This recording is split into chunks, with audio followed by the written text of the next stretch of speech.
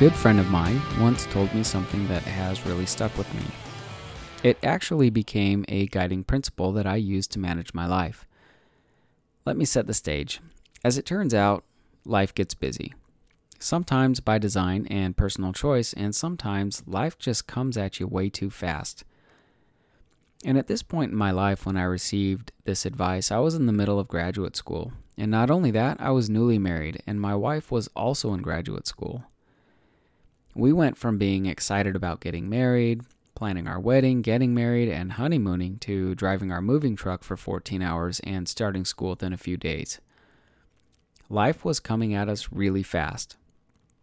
Things were changing at a pace that I don't think either of us had ever seen before. Also, I was naive.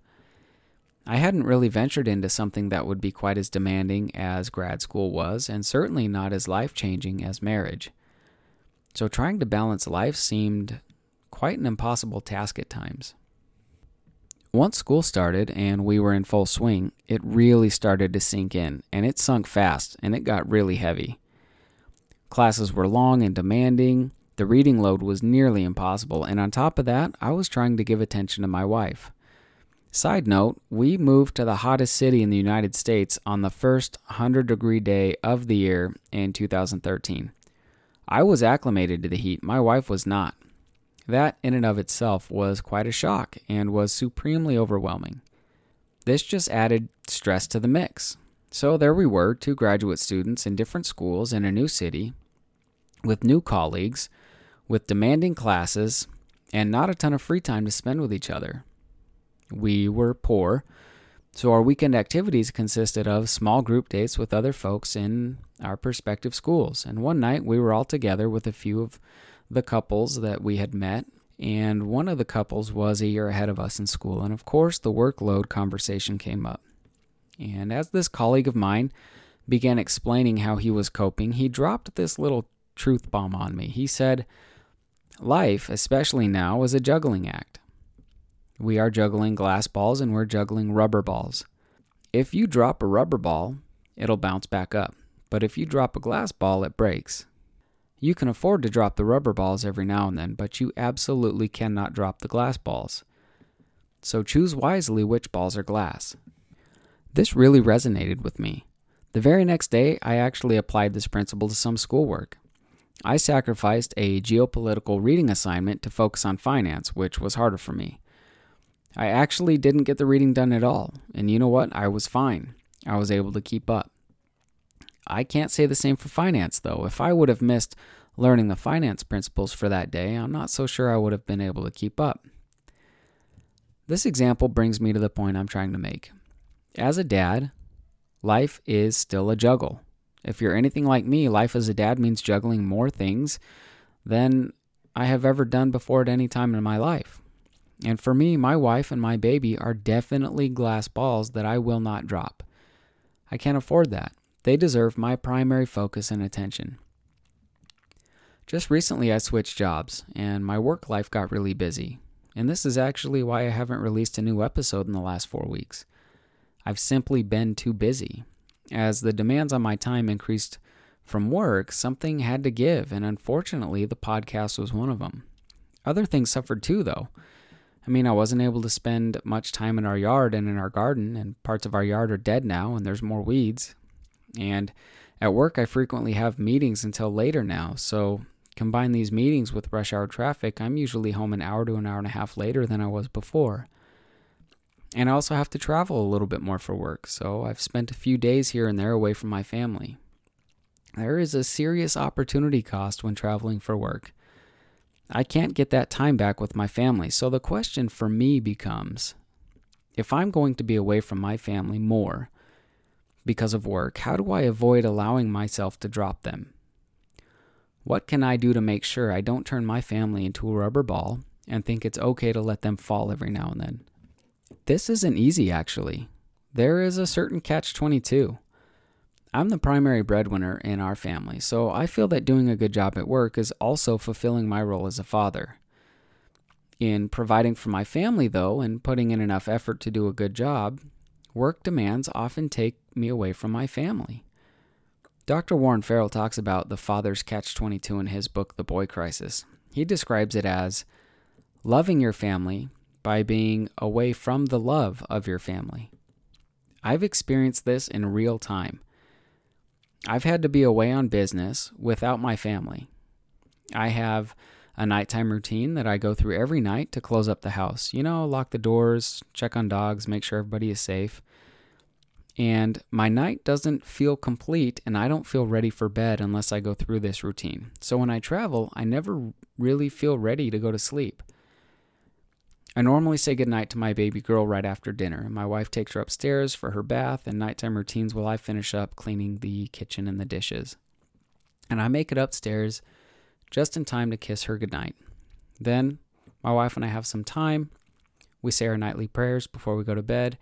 And all of this routine is built into my life. So when I leave for work, I miss this routine, and it causes a certain amount of anxiety, so to speak. So if I'm not able to be there, I mitigate my absence the best that I can. For example, the last time I had to travel, our team went to dinner after a full day of meetings. And I received a message from my wife asking me if I'd like to have a chat.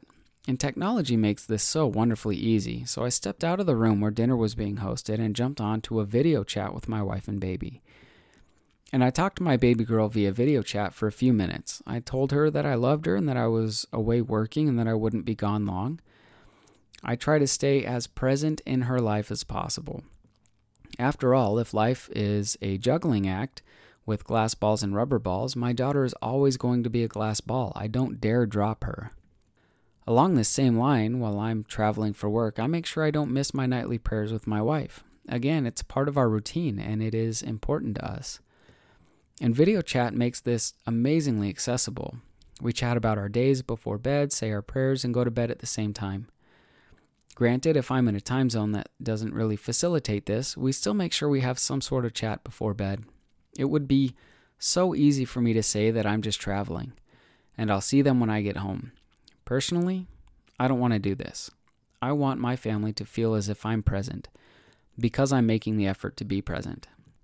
Even if I'm not physically there, I want them to feel as if I still care about them and how their days were. I want my daughter to always feel as if I'm paying attention to her. Demands on my time change. Sometimes work is very demanding. When work is demanding, something has to give. If I'm going to be missing some time with my wife and daughter, then I need to be sure to give an extra effort the next time I see them. Maybe we go on a little adventure together for some extra memories. Maybe I'll play a few extra minutes with my daughter before bed. Sometimes, family is very demanding and needs extra time. While my family is certainly my number one priority, and in this example of juggling glass balls and rubber balls, they are certainly glass balls, they are not the only glass balls.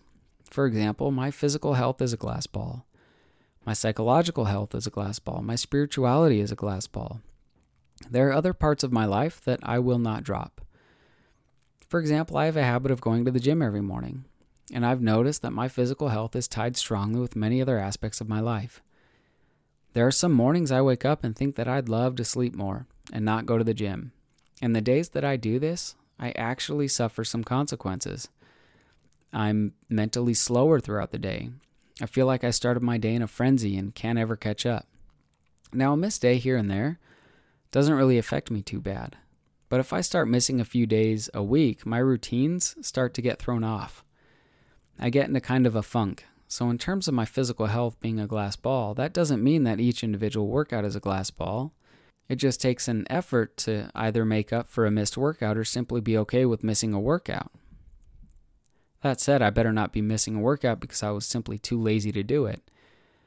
If I miss a workout, it better be because there was a more important glass ball that was in danger of falling.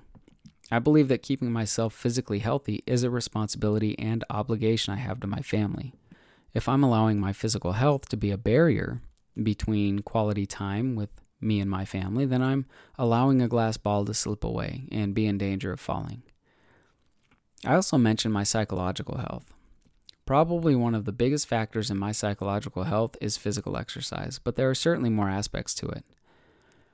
Again, if I'm not psychologically healthy, my family is in danger of suffering consequences. So I think it is yet again another responsibility and obligation I have to my family. It is important for me to maintain structure in my life. It is important for me to set guardrails, so to speak, for my day-to-day operations. Keeping a to-do list and making sure I'm not leaving unfinished work, especially for my family.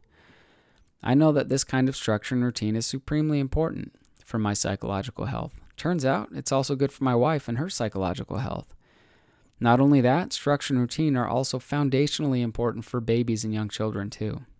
I've realized that setting in place the things I need to maintain good psychological health is also good for my family. And it's really easy to fall out of routines when, for example, work increases demand on my time, or when I'm away for work. I consider it a foundational fatherhood responsibility to oversee the running of my home. Creating and maintaining a home in which there are clear expectations is very important to me. Creating a home in which my family can feel safe, not only physically, but psychologically and spiritually as well, is my responsibility.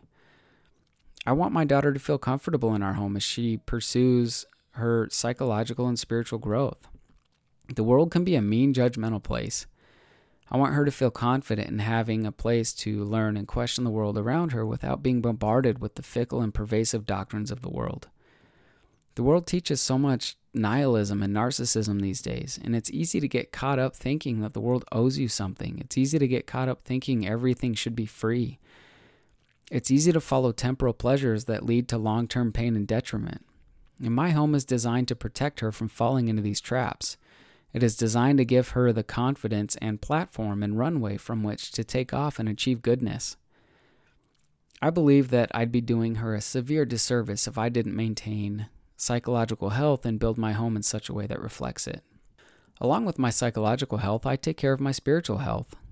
I am raising my daughter to be spiritual. I'm not suggesting that families cannot be secular and still be strong families. I'm simply suggesting that this is something we do and it is good for us. We regularly attend church. I teach my daughter that she is a daughter of a Heavenly Father that loves her. I teach her that she is precious to Him. I teach her that she can pray to Him. I believe that going regularly to a place where many people hold the same type of view is a net positive for our family. And not only does going every week give our family structure, it gives us purpose and meaning so easily missed by the world. It is so easy to fall into a purpose void these days. And I believe that God can fill this void. There are forces in this world that will teach my daughter so many different variations of who she is and where she comes from. The world will try to tell her what she is worth. And worse, the world might try to tell her that she is worthless. The world cannot adequately describe the worth of my daughter. I cannot even adequately describe the worth of my daughter, and there is nobody in this world who loves her more than her mom and I. But believing in God, who can adequately describe our worth, is foundational and paramount to living with self-respect and dignity. I want to encourage and help my daughter grow a relationship with God, and to do this, I practice this myself, and I try to live a life that will bring me closer to God. And again, I'm not suggesting that parents are bad people or bad parents if they live without religion. My wife and I live this way, and it is good for us as we raise our daughter. In summary, the impetus for writing this episode was the very reason it took me so long to publish it. Life just got busy. And unfortunately, the podcast was a rubber ball that was okay to drop. I was not okay with sacrificing time with my family or time at work to write a podcast. We are all juggling so many things in life, and some of them are glass balls that shouldn't be dropped, and some of them are rubber balls that bounce back up. And I'm not about to tell anybody how to prioritize their life, with one exception. Our families deserve to not be dropped. They deserve to be our main focus. If we think we can drop our families here and there, eventually we'll start feeling the effects, and by the time we do, damage will already be done. I think we owe it to our families to organize our lives, to keep our lives in order. I think we should create a home that provides a safe haven for our children to grow, because if we don't, the world will, and the world is certainly unkind. I think we should appropriately prioritize our lives so that our families never feel second place. And as I mentioned, I think good men and good fathers help keep the moral fabric of society together. We owe it to our families to do nothing less.